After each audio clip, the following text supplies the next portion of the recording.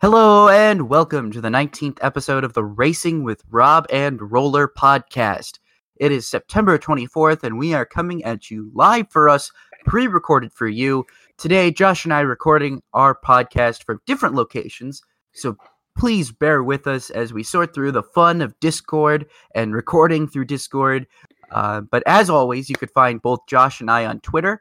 Josh can be found at roller_01. That's at ROLLER_01, and I am at RPeters33 at RPEETERS33. And in addition, don't forget that you can also tweet the show at Rob and Roller, spelled just like it sounds, and interact with us and ask us questions that we will answer on the show now, because again, we're doing this via Discord, so we both have our computers pulled up in front of us instead of having our phones, unlike the last point. But you can use the hashtag AskRobinRoller to interact with us and ask questions that we can answer on the show. So with all that out, nice housekeeping out of the way, let's jump in real quick here to the first real big event of the weekend, which was the NASCAR Xfinity Series on Friday. They were at Richmond. This was their playoff opener. Christopher Bell dominated another Xfinity Series race, but unlike last week, he was unable to win the Go Bowling 250 on Friday night. However, wait, never mind. I'm reading this the wrong way. Christopher Bell dominates another Xfinity Series race, but unlike last week, he was actually able to win this race. He was actually able to win the Go Bowling 250 on Friday night. Christopher Bell locks himself into the next round of the playoffs and can simply relax at the Charlotte Roval and at Dover. He also gathered 7 additional playoff points to start the round of 8. And so for me, and the reason why I was so confused when I stated that was because I definitely missed the broadcast on Saturday. It was unfortunate. I didn't want to miss the race, but hey man, I got work to do down there at the newspaper, so they need me pretty bad down there. So but the playoffs have always seemed to give drivers a rough go, especially John Hunter Nemechek was never able to turn a qualifying lap, and he had to start at the back of the pack, as did Justin Allgaier, someone who I picked to go to the Final Four. His team had to go to the rear after running over a generator key, or they had to run over a tire, change a tire, excuse me. I am having a rough time of going of this. Josh, when did you go ahead and explain to us a little bit more about the Xfinity Series race on Friday night? Yeah, so it was just nuts as far as just racing for second. But I was going to say nuts because I had heard different things about that. Yeah, it was. I feel like Christopher Bell was laying back and doing some, I guess what the term might be thrown around is rear view driving. Like he'd just be really hanging back, and then okay, they're getting too close, or enough laps have passed by. Let's go ahead and take off. Christopher Bell was able to kind of mount a charge a little bit, but I think it was just more so Bell laying back, and then he used up his stuff, and he finished third behind Austin Cindric, who got around him in the last few laps, which I didn't notice until after the race was over, because they were showing some other battles on the NBC was showing some other battles on the track. Justin Haley, here's an interesting thing too. And this can only happen at certain pit stalls at certain tracks, because Justin Haley was busted for too many men over the wall when a crew member of his stepped over the white line on the garage entrance. So he wasn't actually over the wall. He put his foot on the line, and boom, too many men over the wall, and he had to see it go to the back, and he did not recover. Finished 17th on the day, and he didn't have the best car to begin with. He had about a top 10 car, but he wasn't able to even get back up there. He just was too far back, and it was pretty difficult to pass, I think, in general for certain drivers on Friday night. Yeah, that's what it really looked like. It looked like there was a lot of. It looked like it was very difficult to pass, which is always never something you want to see at a short track. I mean, you want to see, especially like a 2-groove racetrack like Richmond. It's a track that you want to see passing on, and it just seemed like it was just hard for anybody to make anything happen. Yeah. But I'll tell you some guys who were able to race. Ryan Sieg was able to race his way up a little bit and run up front for a little bit. Was even in the top 5. But he fell back, finished 12th. I was unfortunate to see a good run from that team. Tyler Reddick started got up front a little bit, then fell back, and then he wound up 10th. Harrison Burton, though, this guy's impressing. I don't think he's just impressing me and you, but I think he's impressing a lot of people. And, Christopher Bell, kind of some breaking news right before we went live. He will be moving on, as confirmed, worst kept secret, to the 95 in the Cup Series next year for Levine Family Racing.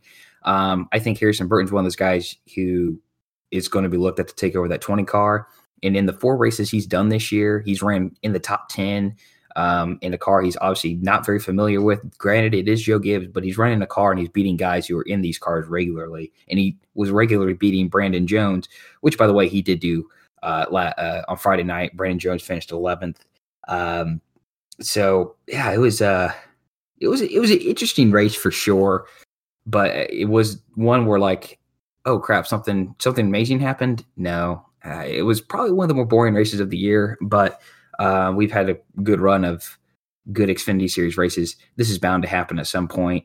I'll bring it up now, and I was going to bring it up for the Cup when we talked about the Cup Series, but I just didn't see a lot of rubber being laid down, and I wonder what the teams thought about that, and if they thought they're just the grooves weren't coming in time, and even after 360 laps in the Cup Series, I just didn't see the track rubbering in like I think it should. So, just kind of reviewing the playoffs here for the Xfinity Series.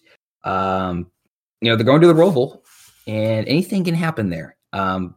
So Bell's obviously moving on. Custer's plus 60. Reddick is plus 38. I mean, Custer, he walks away with a really good finish. He doesn't even have to worry about Dover. Same thing for Reddick. Cindric's plus 34. Allgaier's plus 21. Net is plus 18. Briscoe's plus 17. And Gragson is plus 15. So below the cutoff line, we got Brandon Jones, who's minus 15, who, according to Front Stretch, is going to be returning to Joe Gibbs Racing next year. Sieg's minus 19, Haley is minus 20, and Nemechek is minus 21. So being that far below on going to the Roval has to be a little scary for some of those Xfinity Series drivers. Oh, I agree. I mean, the Roval is going to be a challenge, I think, for a lot of people, especially when, that's the reason why the Roval exists. It's because it's supposed to be a challenge to a lot of the drivers. That it's not supposed to be an easy round for them, especially the first round. You kind of weed out, a lot of the guys that got there on luck. And, I think that some guys are going to have some pretty heroic performances, because a bad finish at the Roval is pretty much just going to eliminate them, especially those guys down at the cut line. It's just going to completely eliminate them from any conversation of the championship. A guy like John Hunter Nemechek, he's got quite a bit of points to make up in order to have a safety net, and he's pretty much just going to have to win. I mean, there's no way around it. He's going to have to win. Justin Haley's going to have to win. Ryan Sieg's going to have to win. Brandon Jones, though, he might barely be safe, but even then, I mean, he's got over 10. He's got over 10 points that he can make up to Gragson, and I just don't think that's going to happen. Yeah, anytime soon. Yeah, and I think here's the thing that I worry about. Like when I look at, we talk about who's going to be in the championship 4. Cindric ran really well at the Roval last year, and the only thing that's changed about this track is the chicane on the backstretch for this year compared to last year. It's going to be definitely slower. It's going to slow the lap times down. It's going to provide a good passing opportunity. In Cindric, I'm looking here on NASCAR.com. He's got 17 playoff points.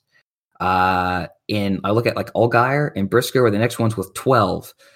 If he's able to go out there and put together 2-stage victories in a win, he just further separating himself and giving him that extra cushion for the round of 8 when it comes down to a guy like Allgaier who's been there before and has been to the championship 4.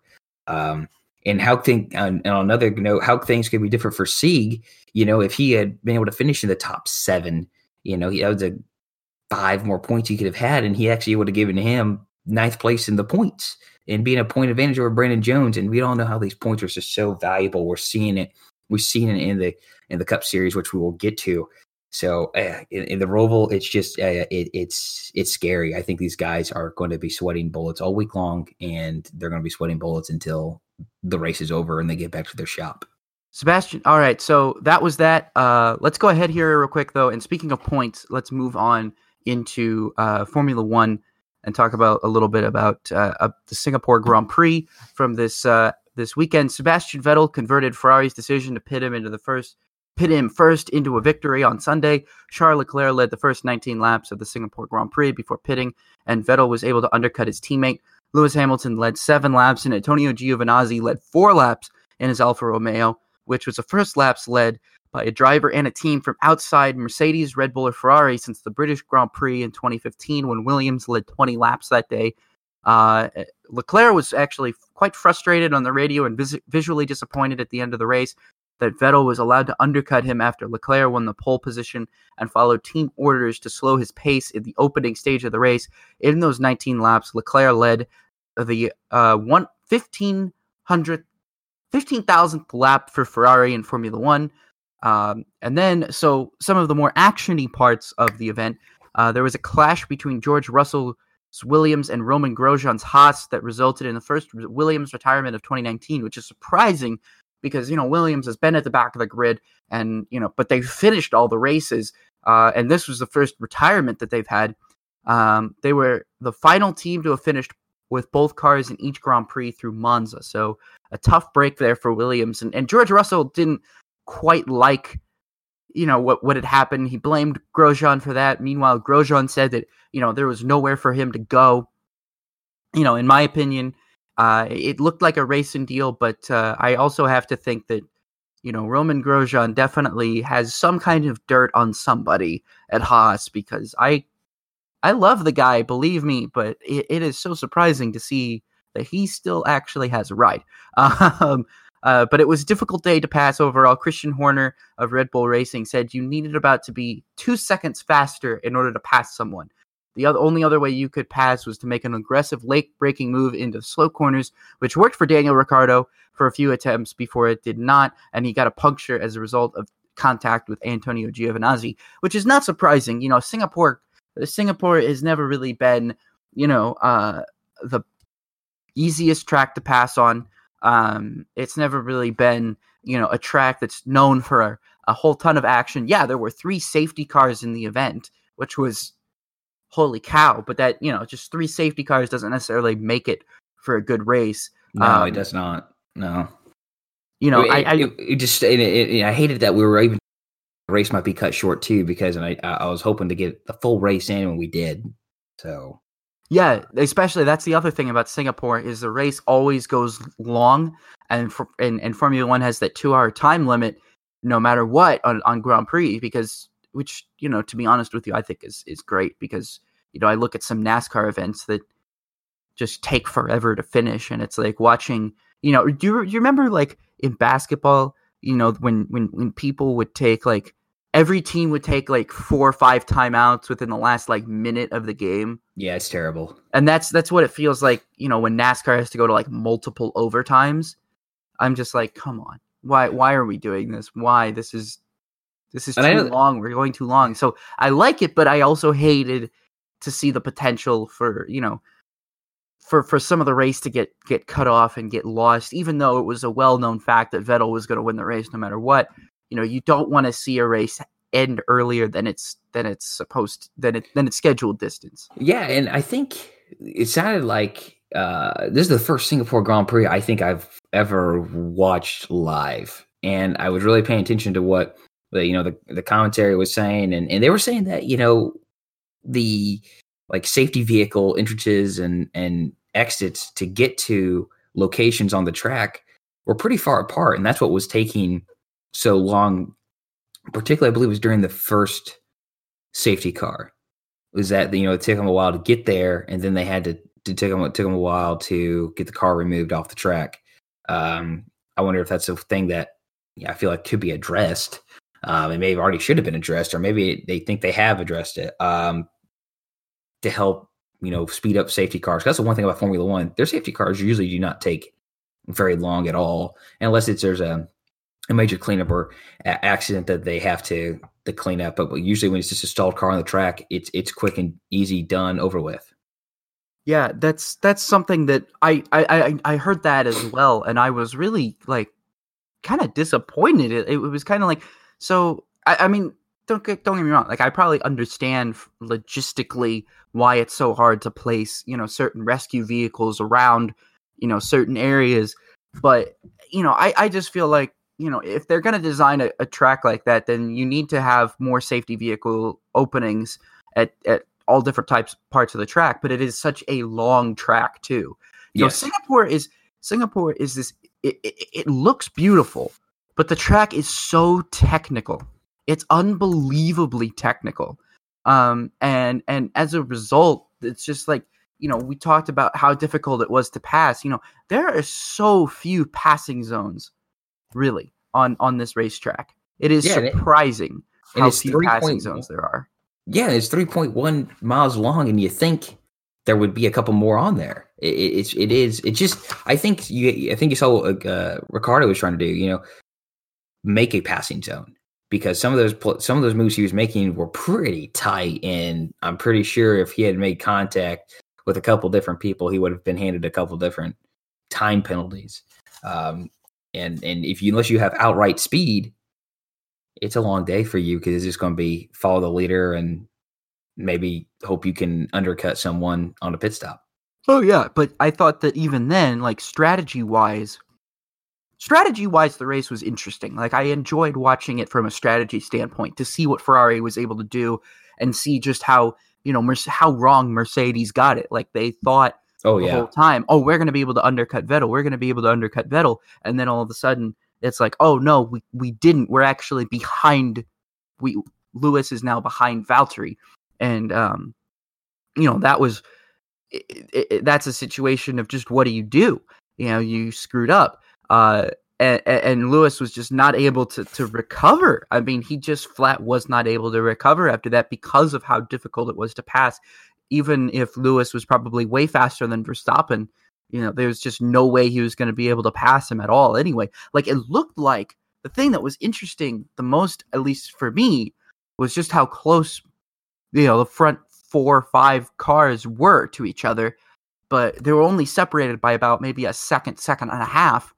And even then, it looked like DRS was completely useless most of the time. Like, Hamilton would get in DRS zone of Vettel or Leclerc, like early on in the race, and it just looked like he could do nothing with with that extra advantage. And we could sit here and talk about Singapore all we want, but we're going to Russia next week, which I think should be more or less a better race. But we'll just have to see. I don't understand why Ferrari was so upset, because I think, I understand them wanting Leclerc. Leclerc's like their bread and butter now, I guess, but Vettel is still like, he's still the 5-time champion, Like, he's not, what is he, chopped liver? Like, no, he's not chopped liver. He's still Sebastian freaking Vettel. If he wins a race and you finish second and Leclerc finished second, that's a good points day.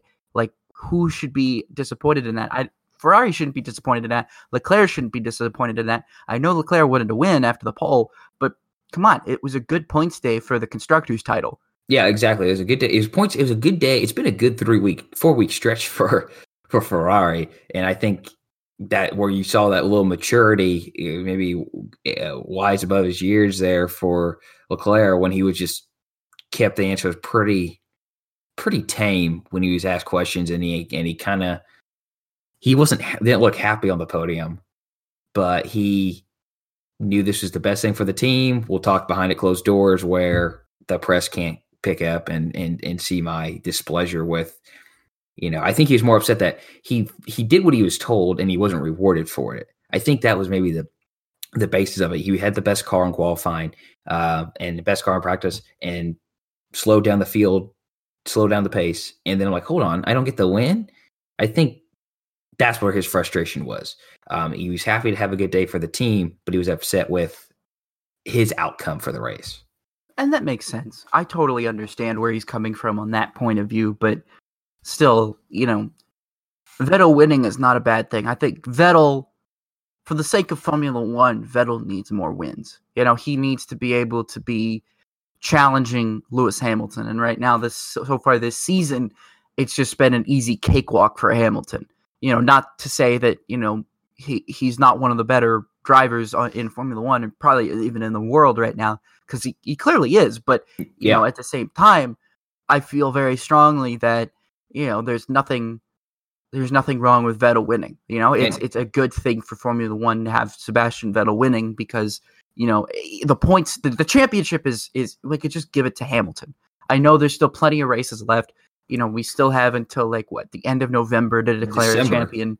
Yeah, the last race is in December. Now. Yeah, Abu Dhabi's in December this year. Even better. Gosh, I love how long the Formula One schedule is. And I think one thing that Leclerc might have been looking at is hey, I could have had a chance to go to third in points too, because looking at the points, he's tied with Verstappen now. And he was looking at maybe a max point stay for him. I don't know, but I know he's just young, and maybe that's maybe this is a maturity race for him. He showed his maturity for keeping a tame tongue, but maybe this is going to be even a bigger growth moment where, all right, the team might have come first, has to come first sometimes instead of me. I don't know. I was kind of frustrated myself too, because just watching him, why wouldn't you Leclerc? But I don't know. I guess I'm not the one calling the shots for Ferrari. No, I'm not either. At the end of the day, what more can you do? I mean, that's the championship. I mean, there's really not much of a championship battle to discuss. There's not really there's really not much of a battle that we can really talk about other than what's going on track. So yeah, and some of these tracks coming up are some of Hamilton's better tracks in the last few years in these championship runs too. So he's either going to stretch it out and he's going to clinch it with a couple races left, or he's going to have some failures, and that's going to allow people to come forward and challenge him for this championship. Because particularly when I look at Verstappen and Leclerc, and if Ferrari both can keep this up, finish well, max out points for Hamilton not get any points, things could be shaken up pretty quick. But I don't see that happening. I'm kind of in agreement with you. I think this championship might be over in the next race or two. Yeah. So anyway, speaking of championships, let's go ahead here real quick and talk about something that just had its championship race, but not just yet. We're actually going to go into our featured paint scheme of the week, which is going to actually be the top 3 IndyCar paint schemes of 2019. Josh, the IndyCar season wrapped up this past weekend, but we saw a lot of really, really good paint schemes this year. Yes, we did. Yes, we did. Josh, why don't you go ahead and tell us the 3 that you picked out? Yeah, so IndyCar, it's not like, for the NASCAR fans out there, it's not like NASCAR. You don't have a bunch of special paint schemes throughout the year, but there were a couple, and I tried to pick the special paint schemes, if you will. So number 3 on my list is Will Power's Verizon 5G Ultra Wideband scheme he drove for both the Indianapolis GP and the Indianapolis 500. He finished 7th in the GP, 5th in the 500. It's just a different look. It's nice to see, the Verizon, with this new program that they have, getting the 5G out there. Nice to see them use Indianapolis as a platform to kind of display that. My number 2, Felix Rosenqvist PNC Bank scheme he ran at Iowa. It was in the inverse of Scott Dixon's paint scheme, so it was cool to see both the Ganassi cars running the same sponsor and base paint scheme. But I liked his actually a little bit better than I do Scott Dixon's. Sorry, Scott. He finished 14th in that race. And then my number 1 is another Felix Rosenqvist paint scheme. It's a Monster Energy paint scheme he drove at Gateway. I don't know why. I just could not leave this one off my list. And at the end of the day, I liked it the best. Just a fresh look. I know it wasn't really stylish and really poppy to the eye, but it was a fresh look, in my opinion, to an IndyCar paint scheme. So, and he finished 11th in that race. Unfortunately for him, he didn't perform all that well in those 2 paint schemes. But Rob, what were your 3? Yeah, I liked that one a lot. I wanted to pick that one, but I was glad that you had that one. The other one, though, I would say was his Clover paint scheme from That was a good Mid-Ohio one. that he almost won in. That was a good one. That was a good one too. Yeah, that one was. I mean, there's no doubt in my mind that one was one of the one. But I picked three that I guess that were just personal to me. I guess not really personal, but I just preferred them. I really liked them. And these were like more or less. There's only one real special paint scheme in here that I picked. So my third one is going to go to Max Chilton's Gallagher insurance scheme, and I think I gave that to my featured paint scheme like back when we first started this. But I'm sorry, but the light blue and the dark blue and the gray or silver, it's just so good. I really think that the Chilton's Gallagher schemes have been some of the best looking ones, best looking schemes in IndyCar for the past couple of years. I believe so too. Yeah, very good looking. Yeah, I mean this one, they really stepped it up this year and made it look even better. Very catching to the eye, very pleasing aesthetically. It was really good to see Connor Daly give that car some really good runs on the ovals. I loved it. I loved it. It's a great scheme, and I wonder if they could make it look even better. I wonder if they're going to try and make it look even better next season, because I think that they have a legitimate chance at doing that. But speaking of Connor Daly, my second pick is actually Connor Daly's U.S. Air Force scheme that he drove at the Indianapolis 500 and this past weekend at Laguna Seca, and I am so glad that it made a return at Laguna Seca. I know Daly didn't have nearly the kind of run that he probably wanted to, but gosh, this scheme is so cool. It is. That's the one I chose for the Indianapolis 500 featured paint scheme back in May. Yeah, I like this. Yeah, and it's hard not to like it, honestly. I've always liked it since basically it came out. And when you picked it, I was like, oh, wow, man, I don't blame him for picking that. But now for me, I'm just like, I got to pick this one. It's my pick. And number one actually is going to be a little bit strange, because I feel like a lot of people are like, oh, why is this number one? Well, Marcus Ericsson's aero scheme, I like it. I know that it's very similar to the one that James Hinchcliffe drove, but that gold nose, the extra gold on the car, is just so much better. I mean, the extra gold on the front nose of the car and on the rear wing, and a few other places like gold accents. That is just, to me, it's stellar. It's supreme. It's everything that I could want. Gold and black and gold, very very Purdue-esque, I guess. But nonetheless, I find it very, very appealing. So, all right. So I was a little shocked to see you have that one on here. I won't lie, but I can see why you like it. I see why you like it. Okay, I'm glad you could see why I like it, because I thought it was a very, very beautiful scheme. I liked it from the moment that I saw it, and I hope that I know it's probably not going to make a return next season, but if anything, it should be remembered for just how good it is.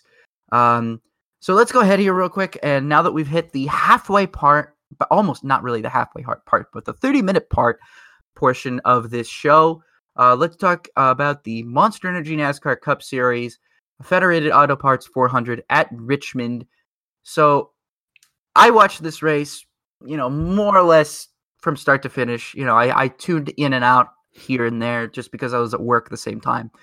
But he performed the, quote, spin and win, and survived an attempted bump and run by his teammate Martin Truex Jr., wins the Federated Auto Parts 400 on Saturday night. It was his 25th career win and the first time he had earned back-to-back victories. Which shocked me. I didn't expect that either. Is this true? It's just like, really? I had to go back and check. Not that I didn't believe what they were saying on TV. What? So, yeah, that was nuts. Yeah, it's an incredible feat for Truex there, but he led what was originally a Joe Gibbs Racing 1, 2, 3, 4, but now it's just a JGR 1, 2, 3, which it's not bad in itself, but you probably would have liked something different to have happened. But anyway, so because Eric Jones who finished fourth, was disqualified later in the race for having rear toe issues in post-race inspection. I had absolutely no idea what they meant by that. It sounded like it was so minor and so minuscule that it barely even mattered. But apparently it mattered enough to disqualify Jones for the race, which basically means that he is completely up a creek without a paddle. It's important to note that this is the first disqualification in the Cup Series this year. Okay, we got our first disqualification back in June, and we talked about that with Ross Chastain. And we've talked about all the disqualifications, I believe, since. At least the big ones that have mattered. I know that for sure. But this is the first time that it's happened in the Cup Series. And darn it, it happened to a playoff driver in the playoffs. And I think that is the craziest thing to happen in this playoffs, because he was only going to be about 3 points out. Now he's 45 back. He's in a must win. Yeah, what is it? He is currently, as of right now, he is almost 30 points behind Kurt Busch in 15th spot, which basically means that if he doesn't win the Roval, he's done. He's pretty much done. Which is really a shame, because if you think, I mean, how about Erik Jones? Like, from the highest of the highs, he wins at Darlington, to the absolute lowest of the lows 1 week, like a few weeks later. Like, how does that? I mean, that's how racing. Does that even happen? That's racing. Crazy.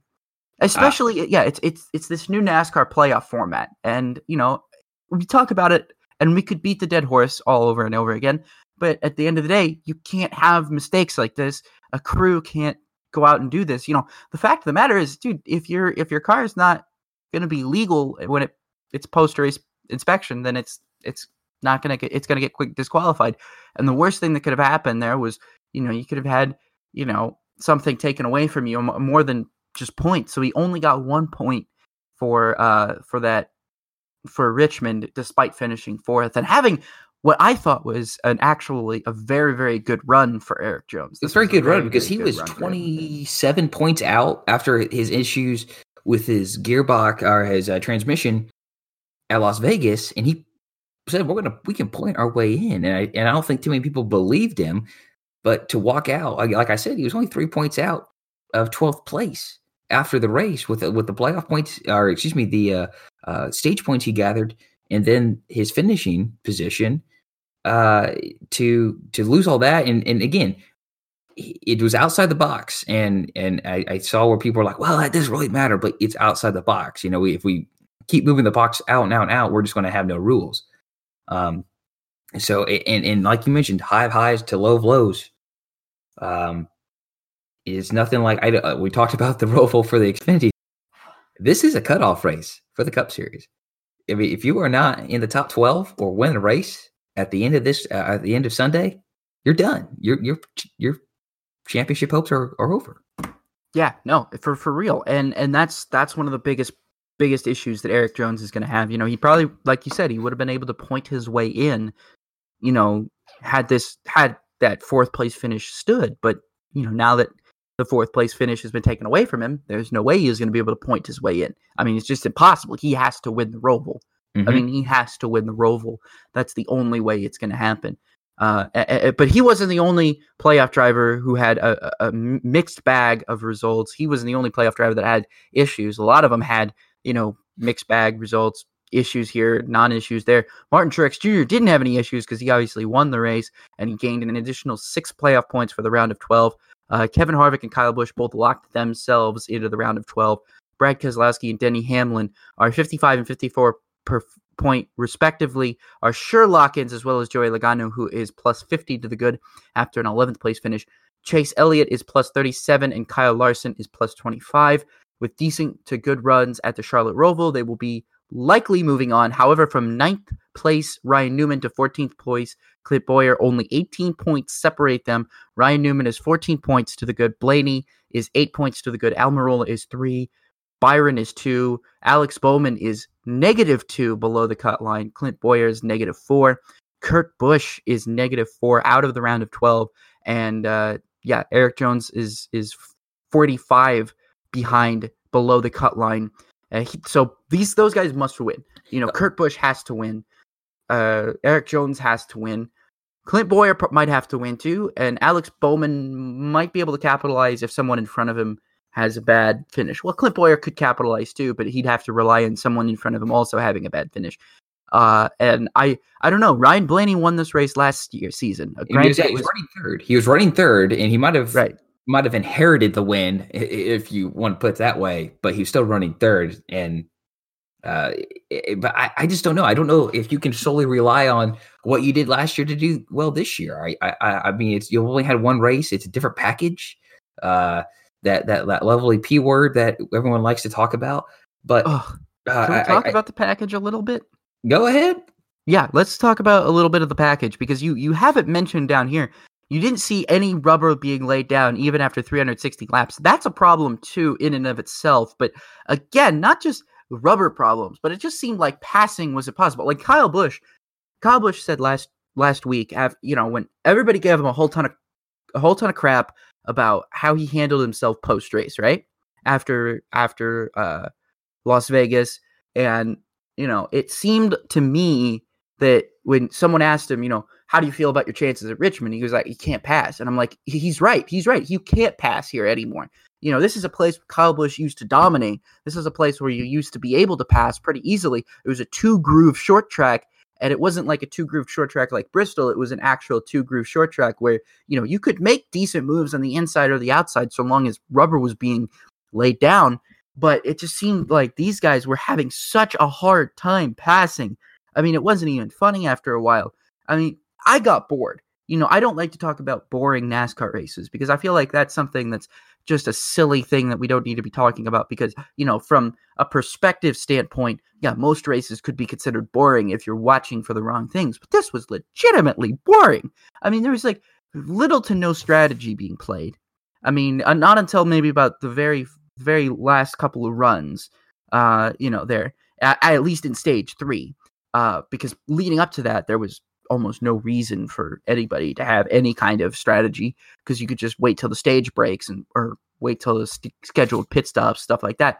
But for the most part, it just seemed like it was so difficult for guys to make moves, make passes. I think the only person who had luck with that, though, was Stenhouse. That first stage where he kind of split the stage and then was able to make his way back up through the field.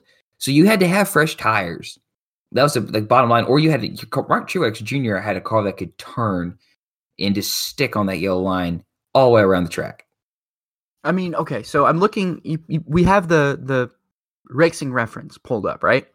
And according to this, it says there was 1,005 green flag passes in Saturday's race, and saying that there was an average of 2.7 per green flag lap. And I wouldn't be surprised about that. I don't know how many of those maybe are lapping cars or cars swapping positions for reasons. But it just looked bad on TV. I don't know. I don't know what on TV would be. I think definitely a part of it is tires. If you're not laying down rubber, you can't get that extra grip and move the groove up and widen the groove. I don't know how much of the huge spoiler played a role in this, but I think you've mentioned it before on the show, and we've discussed it. They need to go back to track specific packages in this Gen 7 car because I'm sure it was a combination of both the package and the tire, but it just did not work out at Richmond this time around. I was thinking about that last night, like how badly NASCAR needs to go back to track specific packages because this race, NASCAR prides itself on racing at so many different tracks, right? I mean, Granted, we're not going to dirt, we're not going to like stuff like that, but street courses, but we are going to 1.5 mile racetracks, short tracks, mile racetracks, super speedways, stuff like that. There's not going to be a one size fits all solution that NASCAR wants. And I think they need to come to terms with that because, look, we've seen much better races on 1.5 mile tracks this season. So this package is working well on this. Yeah, a lot of that could be contributed to certain track conditions or to the package itself. But the common denominator here is tracks that used to be fun and entertaining to watch are no longer fun and entertaining. Short tracks are no longer fun, and road courses are no longer fun. So when we look ahead at the Roval, I think passing is going to be even harder there because we've seen passing be difficult at Sonoma and at Watkins Glen, whereas years past it was easy. It wasn't that difficult to pass. Road courses always created for an exciting race. I don't know. I mean, the Roval could be just as crazy and exciting as it was last year. I'm not counting on that. I'd like to see it, but I'm not counting on it. Just overall, I don't know what NASCAR needs to do. I'm really worried. I'm really worried for the future. If they look at this and they said, "Oh yeah, this is fine. This is totally fine," having that few amounts of passes be able to be made at Richmond. And I mean, I just want to take a look back. I'm going to look at the previous race. So I want to see if they have that kind of. Okay, yeah. Okay, so definitely that is terrifying. That is sad. Okay, so according to racingreference.info, I'm looking at this right now. So I mentioned already, it said that there were 1,005 on-track passes at this past weekend. At Las Vegas, we saw 3,494. So almost 3,500 passes. A total of 14.3 per lap on average, and 24 lead changes. I don't know what that tells you, but it tells me that there's something very, very wrong with this package here at this racetrack, because it says there are only 6 lead changes as well, and that's I don't know what to do, man. That's pretty bad. I don't know what it says about at Indianapolis. At Indianapolis, there were more passes than there were at Richmond. There were 1,511 passes at Indianapolis. So there were actually more passes at Richmond than there were at Indianapolis than there were at Richmond, is what I'm saying. Get this right here. Going back the past 5 races at Richmond, okay, back in 2017, this race 2 years ago, there was just under 2,000 green lap passes, okay?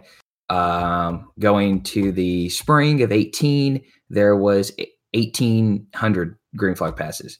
Fall of last year, there were 1,600 passes. Spring of this past year, there were 1,200 passes. And then now we have just over 1,000 green flag lap passes. Obviously trending in the wrong direction. And, I don't mind the 6 lead changes, because sometimes you're just going to have a car or two that are just that much better. But where that can be helped is, okay, what's the field from 15th to 20th doing? Are there good battles there? Even further back, 5th to 30th. What's that part of the field doing as far as their passing and their racing going on? Because I know you want to have a good race up front, a good battle for the lead, as we've seen many times this year. Sometimes that's just not going to happen. And going back to like you said, a track specific package, figuring out what works for Richmond, because what works at Richmond is probably actually not going to work anywhere else, except maybe if NASCAR, the Cup Series, would go to Memphis. So it's probably not going to work anywhere but those 2 tracks. What works at Michigan is only going to work at Fontana in California. So I think trying to do this whole year or moving forward, going the whole year with just 2 packages is not going to be the solution. Granted, the racing, I think, has been overall better this year. I think it can be still better than what we have seen through 28 races. I think the biggest telling is what worries me so much is when I hear people want cars and drivers needing track position. When I hear the word track position on a short track, or not even just on a short track, but on a mile and a half sometimes too, that worries me.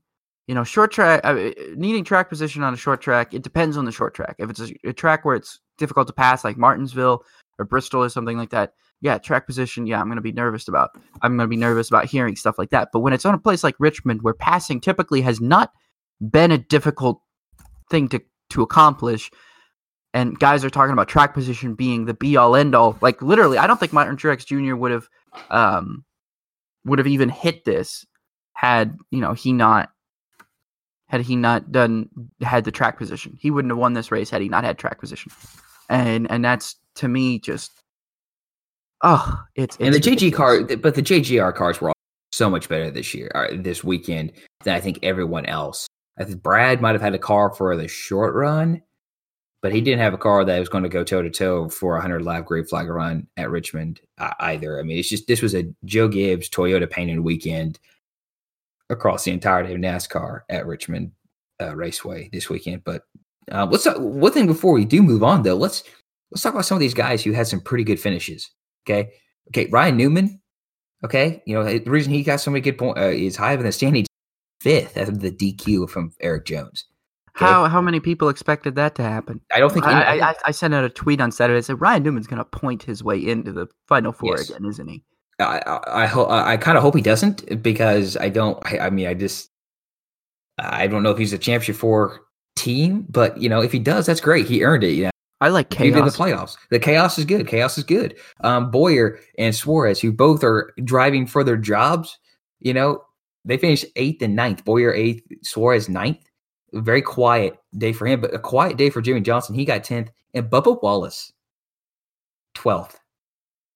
I mean, that team has just has been on a roll since the beginning of August, and good to see them finally running or getting better as this year has progressed after an extremely slow start to 2019. And hey, yeah, you mentioned Matty D, or you didn't mention it, but it's here in the notes. Matty D, dude, Matt DiBenedetto finished 14th. He was running up there in the top 10. He was for a lot of that race too. I mean, he was having a pretty darn good run of it in the stages. Just in the early stages, just wasn't able to capitalize at the very end. But top 15 is not bad, especially for a guy like that who's not really running for a championship, who's just trying to get the best finishes that he can. That's. I mean, to me, I think that's a little bit that's impressive in and of itself, especially considering the fact that he started 12th, so he had a pretty good run, but fell back to 14th. But hey, that's what you get. That's what's going to happen sometimes. So good run for Matt DiBenedetto. Yeah. So yeah, I think now would be a good time to go ahead here and move on real quick to the NTT IndyCar Series and the championship race, the Firestone Grand Prix of Monterey. So I guess they're going to have to name a corner after his family, as Colton Herta won the pole and claimed his second career victory in the Firestone Grand Prix of Monterey on Sunday, and Joseph Newgarden won his second NTT IndyCar Series championship, making me look like a complete fool because I picked Rossi to win it. I think someone on this podcast picked Joseph Newgarden, but I tell you what, I was a little scared though. I mean, not that I had anything on the line for it, but I was kind of scared for Joseph because he's not running high enough to win this thing if Simon Pagenaud gets the first. And and we'll talk about the emotions here in a couple moments, but good race for the battle up front there at the end. Yeah, no, I mean, Colton Herta, dude. Colton Herta looked scary good out there. I mean, he literally dominated. Like, I remember, like, Portland. We were watching Portland, and you could see how much Dixon was making him use up his tires. Yeah. And how much he used up his tires. And after he lost the lead because he had to pit so early, he just was never able to recover. And I felt like this race, he learned from that and was like, all right, I don't care who's breathing down my neck. I'm just going to run my own race, take care of my tires, and go off and win this thing. And the dude literally impressed me more than I think any young rookie has impressed me this year. I know Felix Rosenqvist was Rookie of the Year, and I'm real proud of him. He had a great run. He deserved it. But, dude, if Colton Herta had a couple of races there where he didn't have some bad luck or some crashes, I think Colton Herta would have easily been Rookie of the Year. Oh, I think Colton Herta is surprised. I think that's the surprising thing, right? When you look at it, he only missed the Rookie of the Year honors by 5 points. And that's a position or two for Rosenqvist on the track on Sunday. That's a 5th place finish to 7th, right? And for some of these things, it stinks that Herta had those mechanical issues in the spring. Like after he won COTA, the guy had no luck until he got to June, 0. And I don't think he finished the race until Detroit after his COTA win. So when you look at that, okay, what if he's able to finish a couple of those races? He's Rookie of the Year. Plain and simple. There's no question in my mind. And the thing that I was watching when I was watching that race, I'm thinking to myself, he used the lessons all those first 16 races that he had learned and learned hard, sometimes the hard way. And I think Portland was one of those races. and he kept a total of 6 championships behind him. And Scott Dixon's 5 and Will Power's 1. So good for him. And plus, he also, rookie-wise, push to pass, managed that extremely well. Yeah, no, you mentioned here in the notes how much push to pass usage was very, very high in the early stages. And I saw Colton Herta, he was not pushing it like at all. He didn't use it until like the last 10 or 12 laps, and he just breathed like two seconds of it off of the final corner down the front stretch to get away from whoever was in second place, which was the most time there in the later laps was Will Power.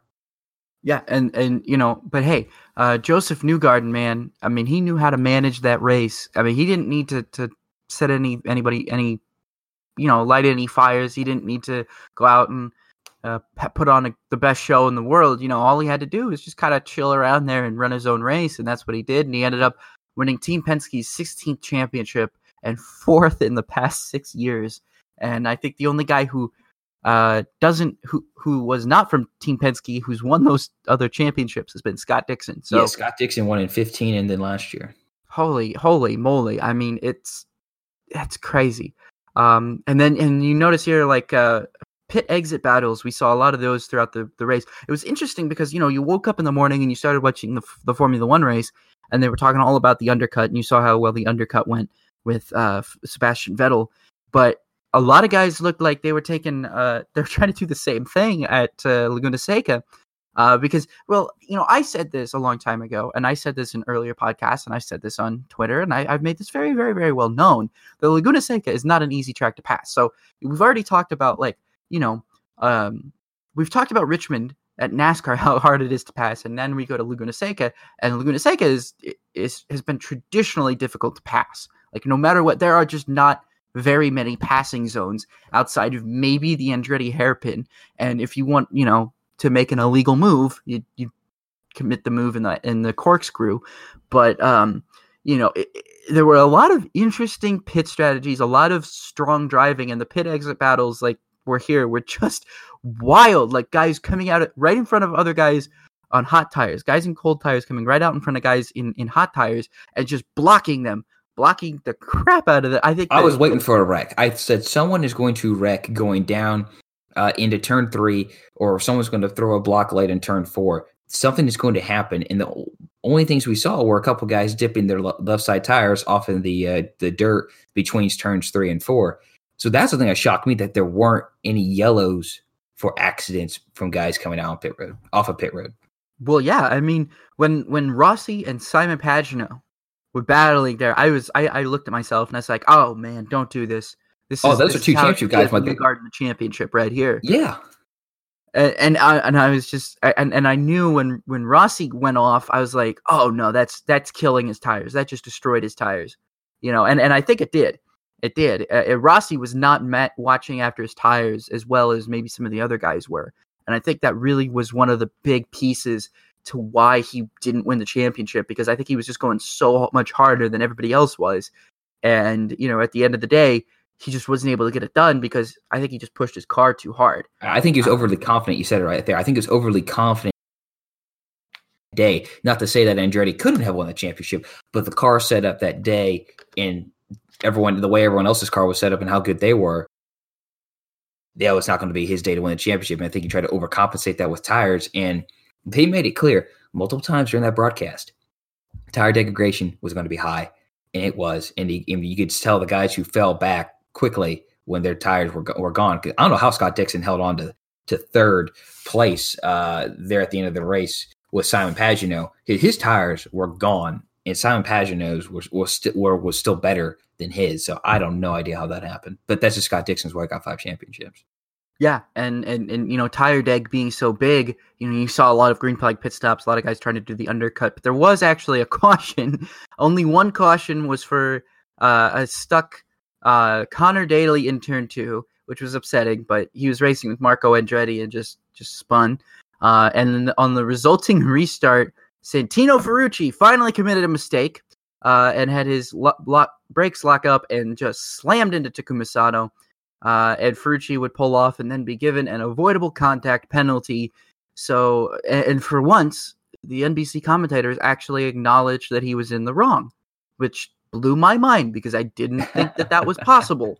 After all, I was like, good Lord, are we just, I just felt like, oh, how are they going to make this into Sato's fault, right? Like somehow they're going to be like, this is Sato's fault so that Ferrucci looks perfect, right? And I know. I said my piece on Ferrucci, and I'm trying not to just beat him up too hard because, you know, it's easy for me to say a lot of things that, you know, me being here, this Monday morning quarterback guy, but he's the only other guy there. But still, I'm still, dude, really, if you want people to like you over here, you're gonna have to take some responsibility one day or another. So what did you think about the incident in the corkscrew when Takuma Sato took Mateus Leist and Zach Veach 3 wide? What did you think about that? I thought it was wild. I thought it was. I mean, it's classic Sato. It's first and foremost classic Sato. But you know, it's just more proof that Laguna Seca is tough to pass, and you pretty much have no other option than to make a crazy move like that. And you know, in the corkscrew where people are probably least expecting it. That's the best place you have to attack. And I don't know. I just felt that I thought it was an interesting and gutsy move. It was very Sato-esque. I think he got lucky. I think he got lucky because if he would have there would have been more contact there, and maybe Veach doesn't evade like he did. I think he would have been handed in a penalty for avoidable contact. Because I was actually kind of surprised because like they made, or at least NBC made no acknowledgement that IndyCar was not investigating that because Veach got screwed on that on that exchange because he lost both those positions and went off track. So I was a little surprised that they didn't at least say, "Hey, we're investigating it," and then later come back and say, you know, no action necessary, no action taken, kind of deal. I was a little surprised at that. I wish that they had done that. You know, I really would have preferred that them had done something like that. Yeah, for sure. So you know, let's also let's go ahead here and move on real quick. Well, hold on. Let's acknowledge one thing. Oh, 9%. What are we acknowledging? 9% up in viewership IndyCar this year, excluding the rain affected races at Barber and Iowa, as they always do when they talk about this. Any weather affected races, but 9% up in viewership with NBC across the entire year for IndyCar. I think it's good for that NBC. I think it's good for IndyCar that NBC has it all because I think they promote it better than ABC and ESPN did. Sorry, but that's how I feel. And I think people acknowledge that NBC is maybe the better sports channel for motorsports at this point in time. And so, and it shows that IndyCar is on the up and up too. And the racing's getting better. It's extremely competitive. And as we've seen a few times this year, anybody can win. Yeah, you talked about promotion there. I think, you know, I've never saw a promotion for IndyCar racing on ABC ever. Well, of course it didn't happen, but you know, even back in the day when it did happen, you never saw something like that on Sunday Night Football. Yeah, like, you exactly. would never hear them talk about it on Sunday Night Football. On Monday Night Football, Monday Night Football, I should say back then, but when ESPN had Sunday Night Football too, it was just, I mean, they would never talk about it anyway. But you know, NBC Sunday Night Football is, I mean, they knocked it out of the park. They're talking about NASCAR. They're talking about IndyCar. I mean, they promote literally everything, every type of property they cross promote. And I think that's something that really helps NBC because I think they have to do that. NBC, in order to get to receive returns on investment for some of these sports properties that they're going out and getting, they need to create more fans of them.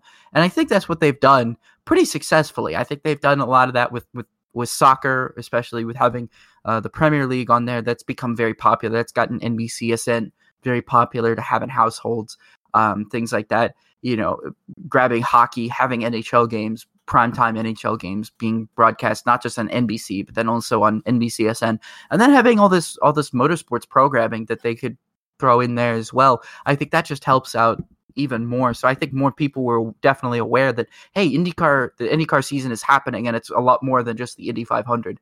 And I do believe that a couple of these IndyCar start times were actually pretty good start too. And I like that the race, the coverage started at 2:30 right? And the race didn't get going until about 3:15. And I mixed up motorsports sanctionings for a second, because if you look on, like, when NASCAR says race starts at 2, it's actually going to start like at 2:15-ish, 2:20-ish. In IndyCar, I forgot, like, they usually show when coverage begins. But I thought the start time was really good, because a couple times past few years, like Sonoma would begin really late in the day, and it would almost go into Sunday Night Football. And I felt this one, it really benefited. You could watch the race, and it was on NBC. That benefited big too. So having the championship race on, the broadcast network is a must. And IndyCar, I really felt like it was a good.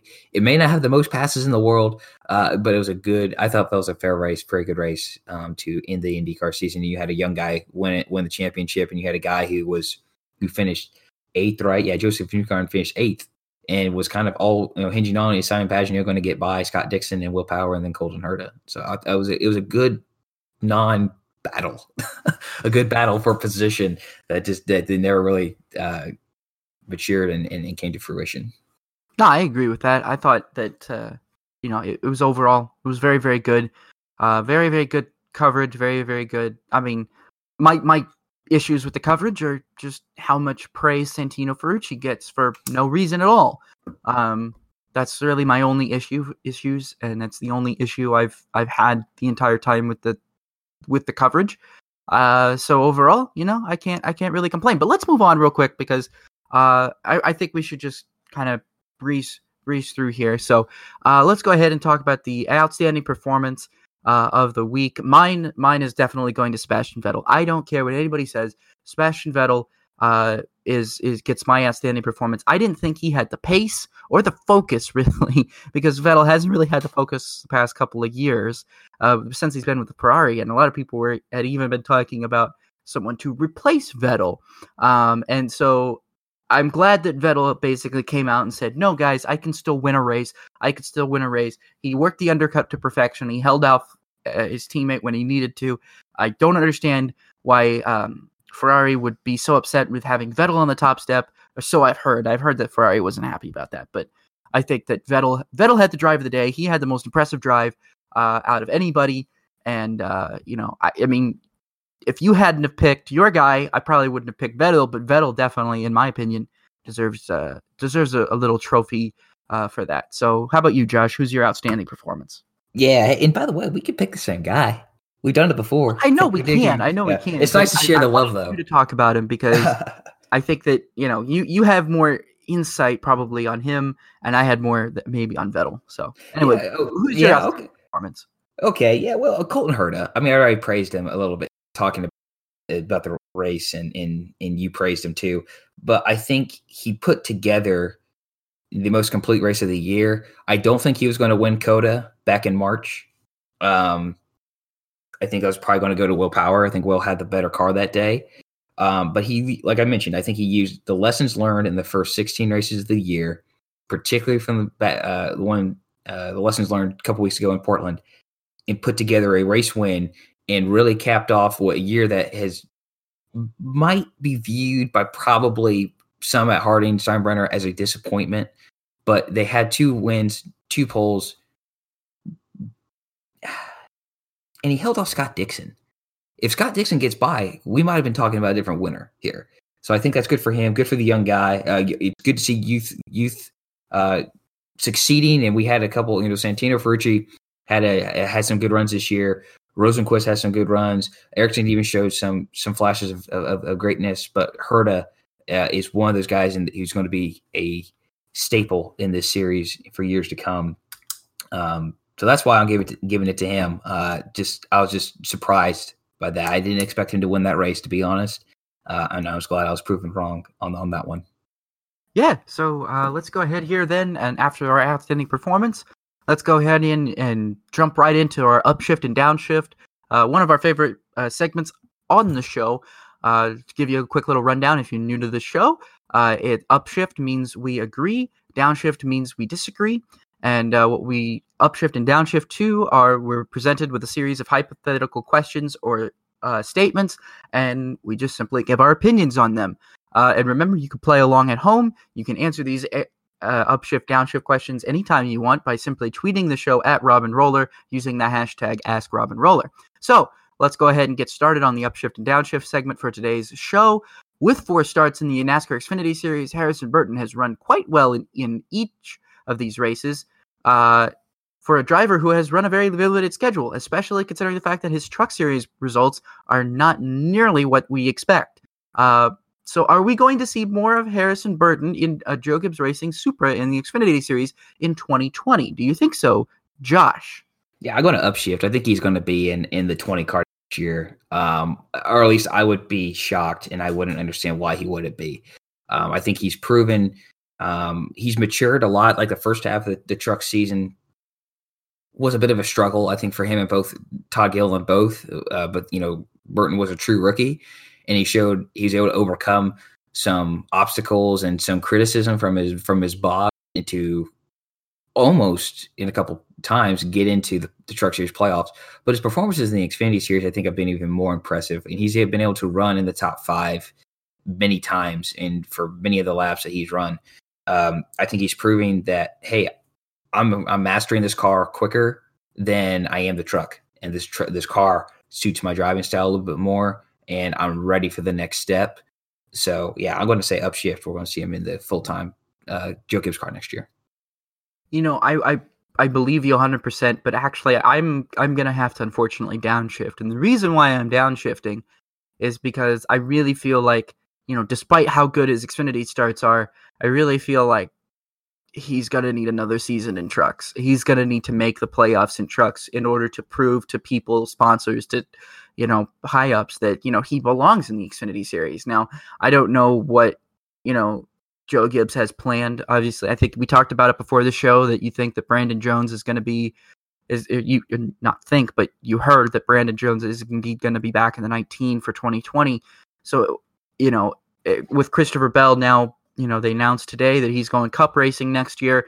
Maybe he'll be moved up, but I'm not so sure yet. I'm not so sure yet that they're gonna be doing that. But so for the next question is one that actually is interesting. I actually want to talk about this myself. The Singapore Grand Prix location on the F1 calendar gives it a risk for what is known as, quote, the haze. The fog is caused by forest fires in nearby Indonesia and Malaysia, which peak between July and October. This turns the picturesque Singapore skyline into a gray dystopia.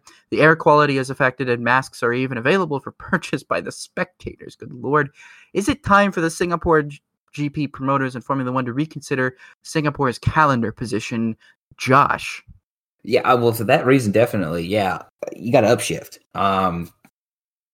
And the temperatures support a race even in November and December. Even I don't know if you'd want to end the race, the season at Singapore, but a November date would be, I think, pretty reasonable.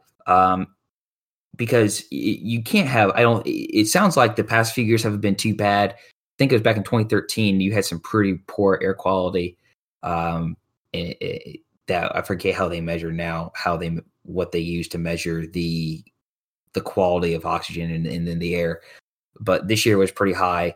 And when you're talking about that, it's obviously something that is concerning to someone.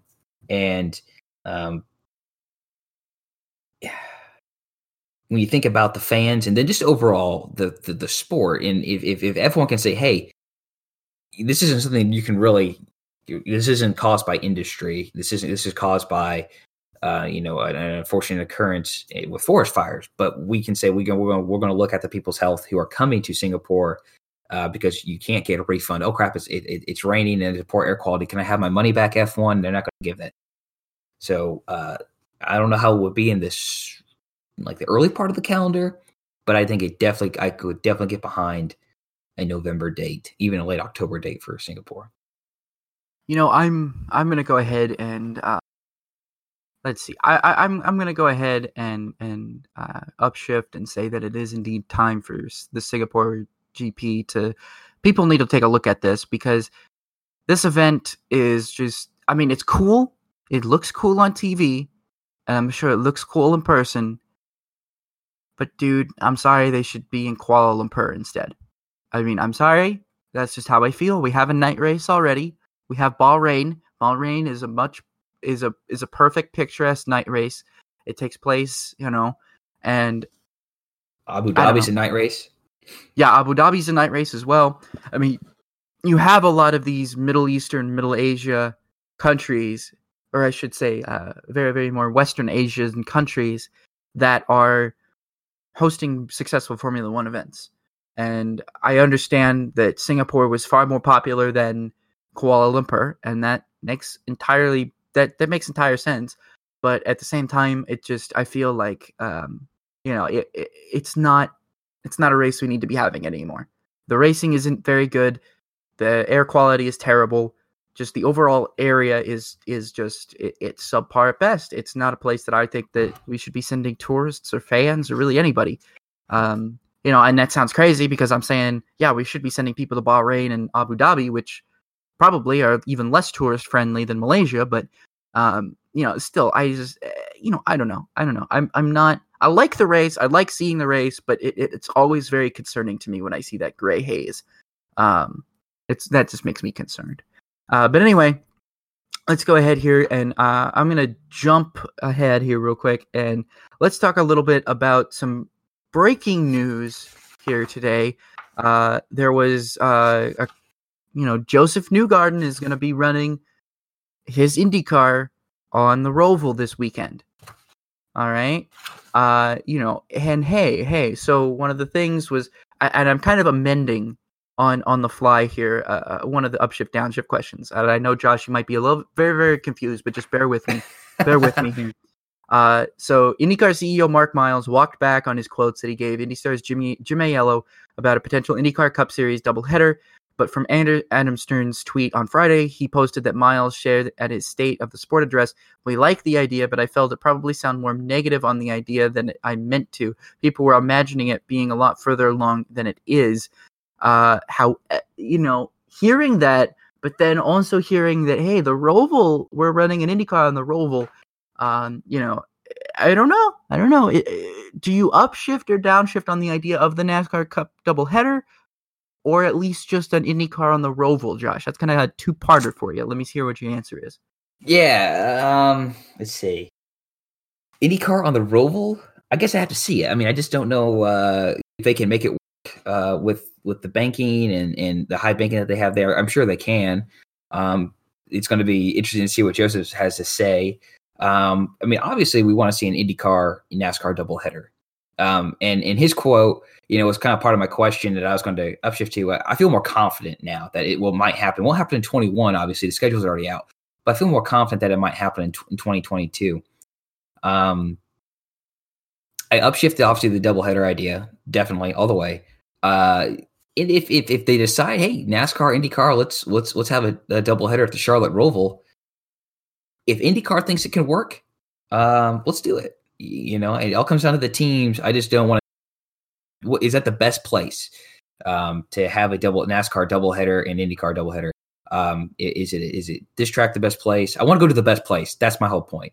What's going to give the best two races for the fans who show up, and for the track, and for the promotion of both sports and NBC? Because it's obviously going to happen during the NBC broadcast. It's going to happen when NBC has NASCAR, and obviously NBC has all of IndyCar.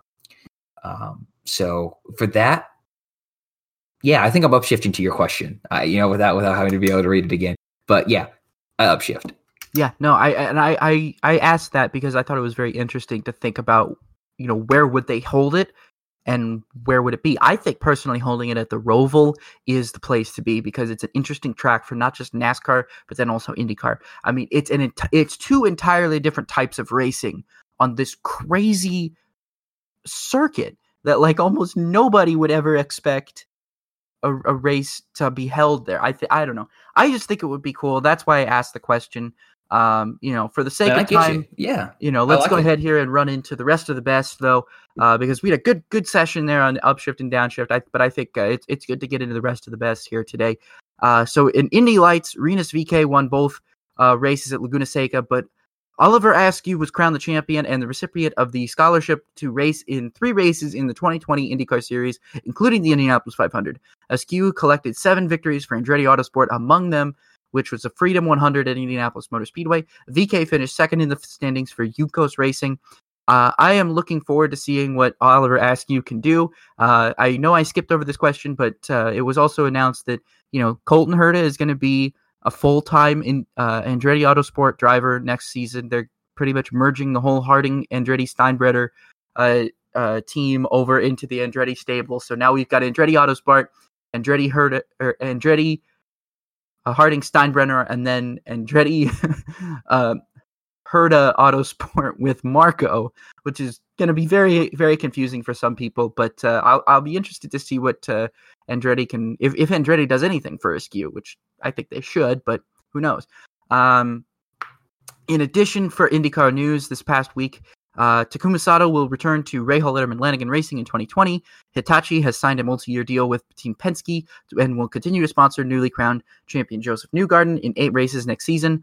Trevor Carlin intends to continue his 2-car operation in 2020, but his exact driver lineup has not yet been confirmed. It is expected that Max Chilton and Charlie Kimball will continue driving in some capacity. I expect Chilton to continue racing on the road courses, but with the new cockpit protection, he could go ahead and give at least Indianapolis another try. Charlie Kimball, depending on what sponsorship comes around, I think Kimball might be in more races full time. That was the whole thing. Kimball had full time sponsorship, but then they decided they only wanted to focus on the big markets that they were going to run him in.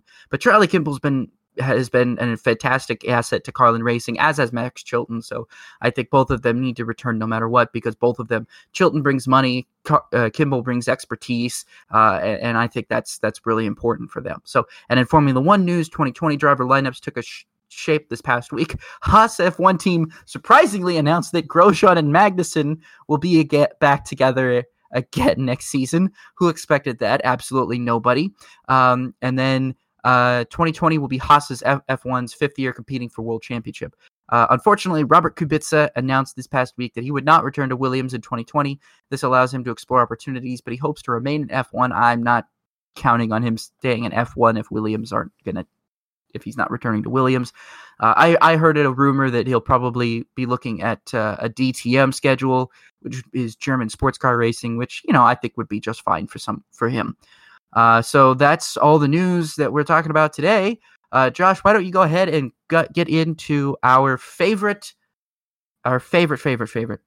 segment of the week, which is the featured racetrack. And I am so excited because I love this racetrack. I'm very sad to see what it has come into, but a lot of people are going to learn a lot about this track today. I'm certain, especially from you.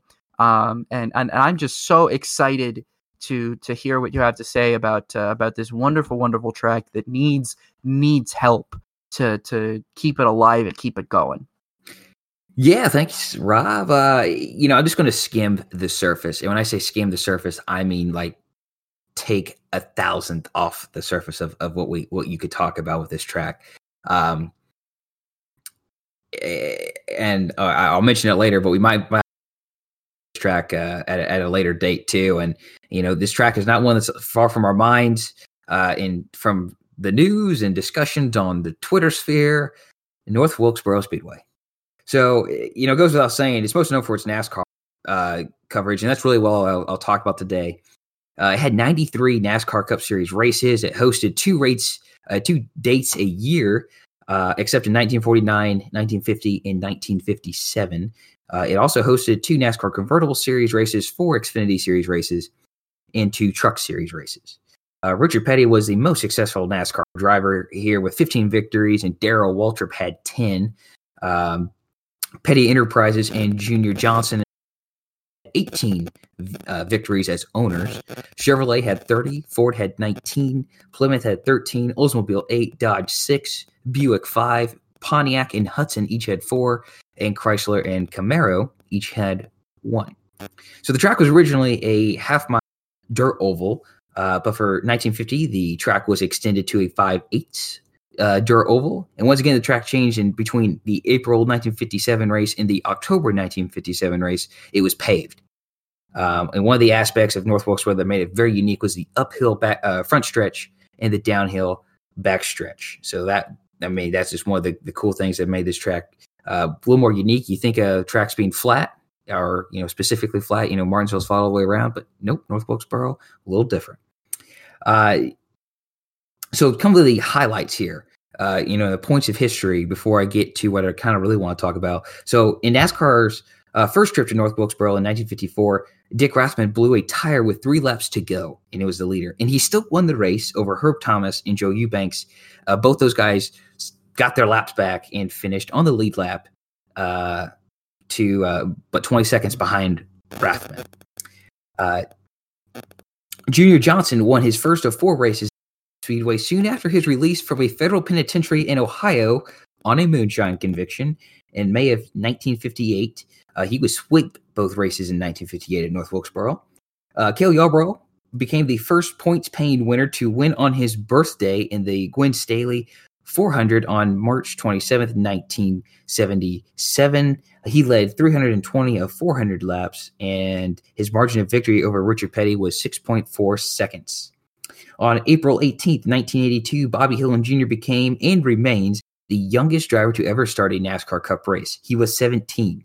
This is, of course, not possible today, and this kind of originated back in 1998 when the Tobacco Master Settlement Agreement, which Winston's R.J. Reynolds signed, mandated that participants must be 18 years of age.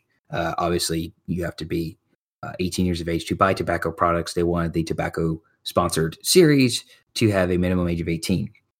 North Wilkesboro is the last track where a winner lapped the entire field, and it's actually probably more recent than you think. Jeffrey Bodine, driving his own number 7 Exide Batteries Ford, started 18th and led 334 of the 400 laps on October 2nd, 1994. That was the Tyson Holly Farms 400. Second place, Terry Labonte, was 1 lap down at race's end, so he didn't lap too bad, but everyone was at least 1 lap down. Rick Mast, Rusty Wallace, and Mark Martin rounded out the top 5.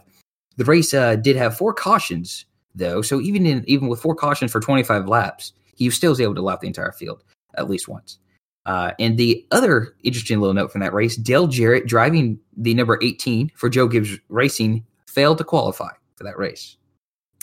And what I kind of really want to talk about, what really hit hard today is, I'm sure we're all a little familiar with the demise of North Wilkesboro. And I'm going to give credit ahead of time, and I'm sure I'll say it again later, to Jeremy Markovich in his article Ghosts of North Wilkesboro, which you can find on SB Nation, for really helping out with this today.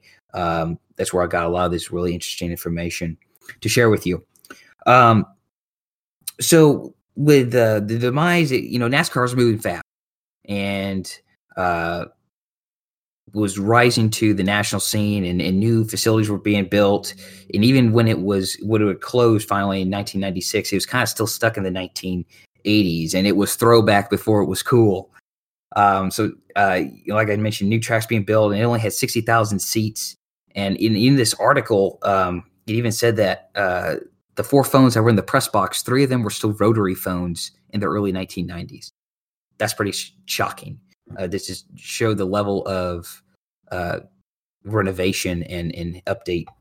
So parking was a pain, and traffic was often backed up for miles leaving the track. The layout and the road conditions were not great. Hotel rooms were scarce and difficult to find. On top of that, North Wilkesboro also had one of the lowest purses in NASCAR, if not the lowest purse at the time. So drivers and teams didn't want to bang up their cars too bad at the time at North Wilkesboro. Mike Staley, son of former track owner Enoch Staley, told SB Nation that as long as his family was involved with North Wilkesboro, he believed that North Wilkesboro would have been on the NASCAR schedule. And Bill France Jr. was even kind of supportive of that because he even asked Enoch Staley one time, hey, can you operate with only one date? And Staley said no. And the story goes, Bill France Jr. never asked again if he could lose a date. And it also didn't hurt that Staley was also on NASCAR's payroll with offices in Daytona and Talladega. Things changed for the Speedway once Enoch Staley died, though, in 1995. Bruton Smith came to North Wilkesboro to see co-owner of the Speedway, Jack Combs, to see if he would sell his share of the Speedway. Now, they were 50-50 partners, Jack Combs and Enoch Staley. Jack's son, Dean, told SB Nation that Smith showed his father a picture of what his dream track, Texas Motor Speedway, was going to look like.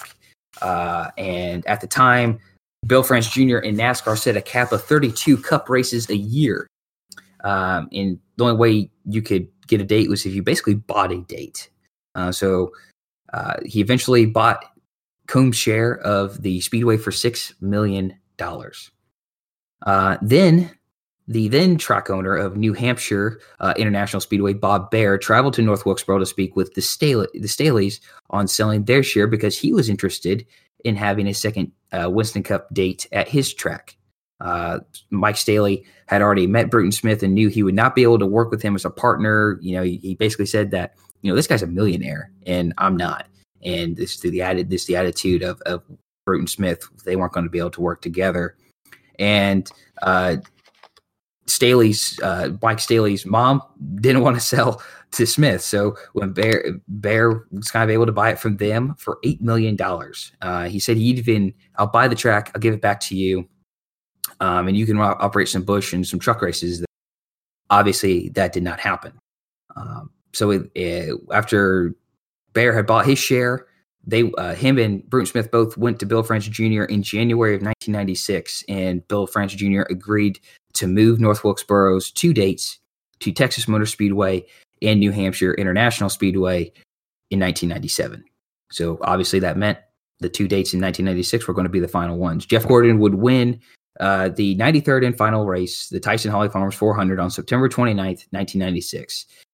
His only win at the track. And just like that, the 47 years of history at the Speedway was gone. Sheriff's deputies even told Bruton Smith to stay away as they could not guarantee his safety. People in North Wilkesboro, even today, do not like that name. You don't say it. You don't talk about it. Eventually, though, as I said, you know, the track never got back to Staley's hands. Bill Baer sold his New Hampshire International Speedway, now the New Hampshire Motor Speedway, in his share of North Wilkesboro to Bruton Smith in 2007. And a big reason was that he wanted to get out of the game, and they never could agree on anything when it came to North Wilkesboro. So he sold. The track does have one employee, though. His name's Paul. He made a deal with Baer and Smith at the time that if he could still live in his trailer next to the ticket office, he would watch over the place. I thought that was pretty unique. Did not know that. If you read the SB Nation article, you'll hear some pretty cool stories that I don't have time to discuss today. What has happened at North Wilkesboro since its closure with Paul. As mentioned a few weeks ago with Okanichi Speedway, North Wilkesboro was part of the inspiration for the fictional Thomasville Speedway in Pixar's Cars 3 in 2017. So that's all I'm going to talk about. There's so much more. Again, this is skimming the surface, and that's a really brief summary of how it, you know, the demise of North Wilkesboro as we know it. It keeps making history, though. There was racing about 10 years ago there. That might be what we talk about the next time. If you want to keep following up with the Speedway, there is a Save the Speedway group, and you can follow them on Twitter at Save the Speedway. There's a lot of fan conversations and history. They often retweet stuff about anytime North Wilkesboro is mentioned. And Dale Jr. right now, yes, the Dale Earnhardt Jr. is trying to get a grass cutting and weed whacking day set up at the Speedway so iRacing can come in and scan the track to help preserve it digitally in case one day it just never does see action again. And I want to say, I do want to see North Wilkesboro return to racing. I think it's the problem is you could rebuild the track and you can make it all nice again. But the problem is the other amenities around it, the hotels, the roads. I think 421 has been updated, I believe, since the closure there. But I went there a few years ago, drove past there, sort of, quote, paid my respects and took it all in. The roads around there are not that great. So it's more of an infrastructure surrounding the track more than anything. I want to see it return. If it could be even just regional racing like the Cars Tour or the Canyon East or ARCA, I think that'd be great. So like I mentioned before, Ghosts of North Wilkesboro, the article by Jerry Markovich on SB Nation, is a primary source for today's featured racetrack. Rob, you got anything to say? I mean, I loved hearing all that. I mean, it's sad. I still think that the demise of North Wilkesboro Speedway is one of the saddest stories. I think one of the saddest stories simply in NASCAR is just how such a popular track ended up just becoming nothing. Yeah. It's almost as sad as Riverside. It's almost as sad as Ontario, places, things like that. And I miss them. I miss it a lot. I love North Wilkesboro. I thought it was really, really entertaining track. I've driven it, obviously in simulators. I'd love to see Dale Jr. get the weed whacking guys out and get iRacing to scan it there, because I'd love to see a real life, true to scan feel of North Wilkesboro someday, because I love sim racing, and one of the tracks that I love to sim race on is North Wilkesboro. I have a number of fantasy kind of tracks that have been modeled after the NASCAR Racing 2 track that was included, and that's just such a good race track. It's such a it's a place I'd like to go see, but I'd like to see it in better condition. I do remember when they brought racing back there. I think it was in 2010. You said about 10 years ago. I remember when they brought racing back there. If you look at some of the guys that made their starts there, like Chase Elliott, I believe. Chase Elliott won that race. Yeah, he won the race. Yeah. I mean, stars of NASCAR's tomorrow were there at North Wilkesboro back then, and it's really, really interesting to see just what the track has turned into. And I hope that it can get revitalized someday. I know that the likelihood that that's going to happen is very small, but they said the same thing about Rockingham. They said Rockingham would never see NASCAR racing again, and that changed. And I think in this situation, I think like what you said, if there can be more of an investment on infrastructure, I think if you build it, they will come. That's the way I see it. I think if it was a popular race back then, and it's still a popular event now that people want to get out and go see, I think that plenty of people would make the trek, especially if it hosted, another truck race like it did actually back in the day when it was a big deal and they hosted truck races. I think it could be a very successful truck racing event. So, oh yeah, and I think the push is there. We say more short track. I think this is the one where, if you want to get a short track in the Southeast, it's going to be Nashville. And the problem is, the Smith family and SMI. Well, it's really just SMI now. Own it. They own it still. And I think the neat thing is, Dale Jr. Was actually talking.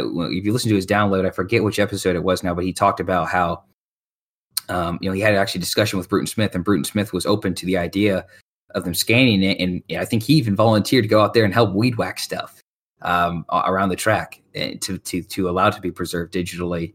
I think if it would, the money is the big deal here. If you could have a commitment from a series to say, yep, we will be there, I think that you could get at least it fixed up. But if you don't get a commitment from the Cup Series and it says, yep, we're going to go to North Wilkesboro in 2024, I don't think you're going to get any traction on it moving. And I think they're open to selling it if the money's right, if they meet the right buyer. But so far, that hasn't shown up yet. And it's really sad. And I think he was the first victim of NASCAR's national rise. Because it was the first track in NASCAR's breadbasket in the modern era to get scrapped, and that is very sad. I wish we still had it in North Carolina, both still. So Rob, that's all I got today, man. What's coming up for us what's in the windshield? Yeah, let's take a look at what's in the windshield for next week. So the NTT IndyCar season is over. But hey, don't worry about it. We still got NASCAR and Formula One going. There's going to be a lot of races that those guys are going to have. Hey, we still got 2 ARCA races left too.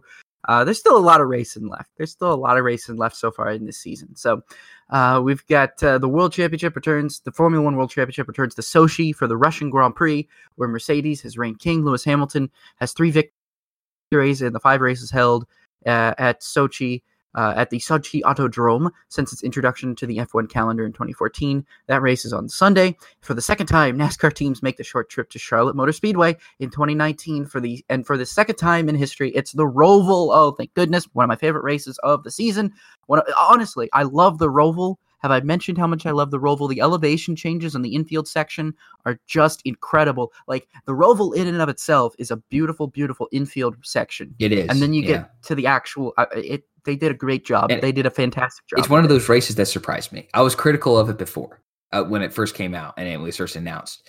But I was glad I had to eat crow.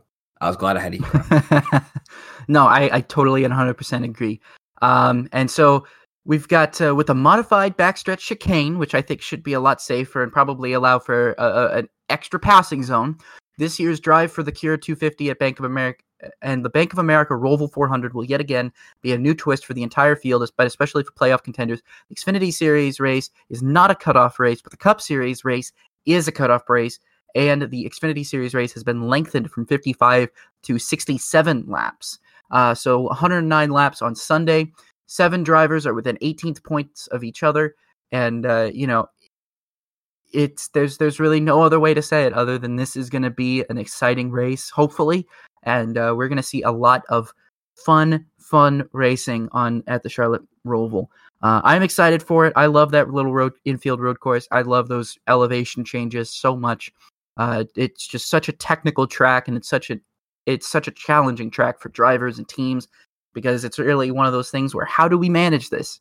How do we set this car up? Do we set it up for an oval? Do we set it up to turn better? I mean, obviously you want to load as much negative camber in there as you probably can in order to get that thing to turn as best as it possibly can. So big race weekend, and I'm super excited for it. I'm excited about it too, man. I'm looking forward to it. And I was. Did you see the promo from Michael Rooker that Michael Rooker did? Okay, when he said that Charlotte Roval sounds like a French actress, that was great. I'm like, but I think it sounds more like a nightmare in French. Yeah, I think that's French for nightmare, because I do not like we mentioned it before. Eric Jones, these guys, I do not want to be. I'd rather be a non-playoff right now and just have to go out there and race. Yeah, missing the playoffs honestly sounds like it's a much better situation to be in. You just go out there and run your own race and maybe win. Yeah, exactly. Who knows? You might win, you might lose. Who knows? Yeah. Anyway, that is it for us today. I'm so glad that everybody was able to tune in and listen to our beautiful podcast. Thank you so much for this. This is our first real trial run of doing a podcast on location, really, and from separate locations using Discord and everything. We hope that everything worked out just fine. Everything, you guys didn't have any issues. If you do have any issues, don't forget you could tweet us at the show at Robin Roller and tweet at us individually. I am at RPEETERS33, and he is Josh, at roller_01, ROLLER01. We really appreciate you guys tuning in today. We're really thankful for it, and we're looking forward to next week. So with that being said, that is everything. Thank you so much for listening today. This was the Racing with Rob and Roller podcast.